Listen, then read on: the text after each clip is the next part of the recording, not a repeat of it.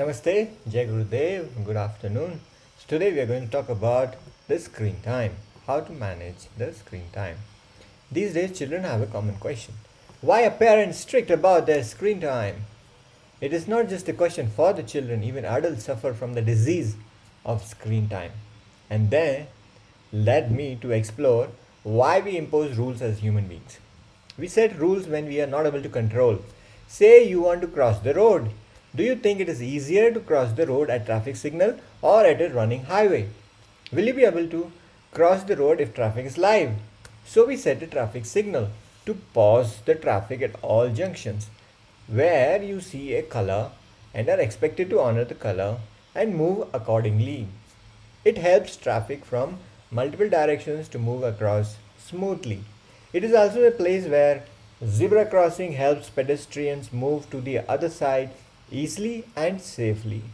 What happens when you're not in control of driving? You cause accidents. You are hurt, your car is damaged, and you are likely to hurt others and cause material damage as well. So, we set certain rules on how to behave on the road. If everyone follows the rule, then less mistakes happen on road, less lives are lost. As a society, we are able to coexist more peacefully. As humans, we have self-discipline. The level and sincerity of discipline varies amongst all. If it was uniform, we would not need rules to guard whenever we interact at a public place. When we set the rule and associate a punishment along with it, then our behavior changes. Even then, there are violators, but they are fewer than if we had no set rules at all.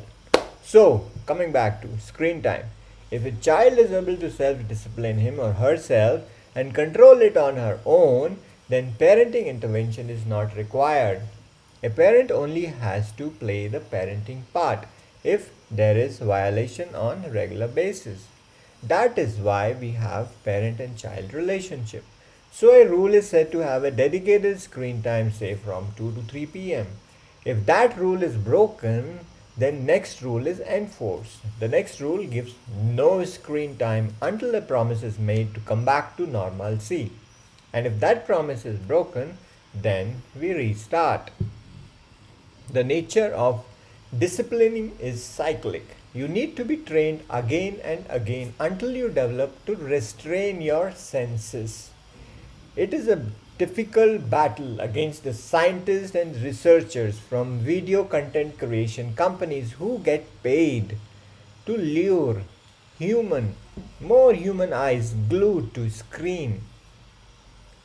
Their job is to create video addiction in society, and your role as parent is to help grow addiction-free future citizens in society. It's a direct conflict. It is also ironic that companies that manufacture and distribute the screens for addiction are also the companies creating software for digital well-being and managing our screen time. It is like the thief setting up the guideline that when I come, I will only steal your peace of mind and leave behind screen addiction that you can keep for rest of your life. That's the deal. Do you get it? So we have rule number 1. You know how much is good screen time for you and you are able to manage it with self-discipline. So now in this rule, you have freedom of screen time whenever, whatever, how much ever. Rule number 2. If you lose sense of time and are not able to control your screen time binge, then we set a dedicated time, say 2 to 3 p.m. for your screen time, a dedicated screen time every time. Rule number 3. If you still are tempted into creating screen time by hiding in some corner of house or with lights closed, then we have no screen time for specified number of days, say 7. You are in one of the rules at any given point of time and keep moving from one rule to the other based on your commitment to the rule. Our senses drive us to grab a device and get sucked in passive entertainment like watching video on YouTube or Netflix or Prime. We lose track of our fundamental responsibility as a student. The primary responsibility of a student is to learn and grow into a useful and responsible addition to the society. An important attribute to develop for future citizens of society is of discipline and commitment. If you can self discipline, then the society that you form will be inclined towards discipline. If you nurture commitment, then we will have a committed society marching towards realizing its goals.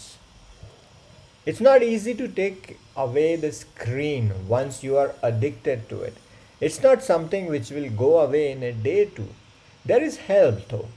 Art of Living has meditation and breath programs for parents to de stress while handling children's disciplinary issues.